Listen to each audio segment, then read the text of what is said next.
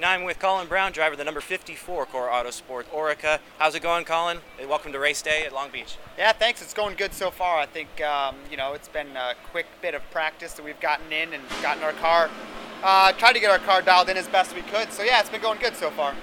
You had some struggles yesterday in qualifying. You're going to start towards the back of the field today. What are you guys going to do to make up the time?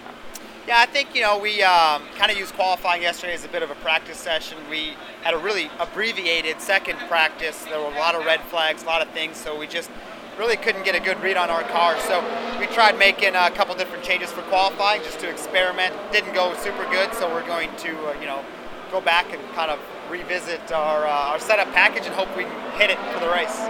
Cool. What's the atmosphere been like so far this weekend? It's been great. I mean, Long Beach is a really cool event with all the fans and all the people. It's been a place that I've enjoyed coming and love seeing, all the great fans that come out. So it's been a lot of fun. Colin, thank you so much for your time. Good luck today. Hey, thanks. Appreciate it.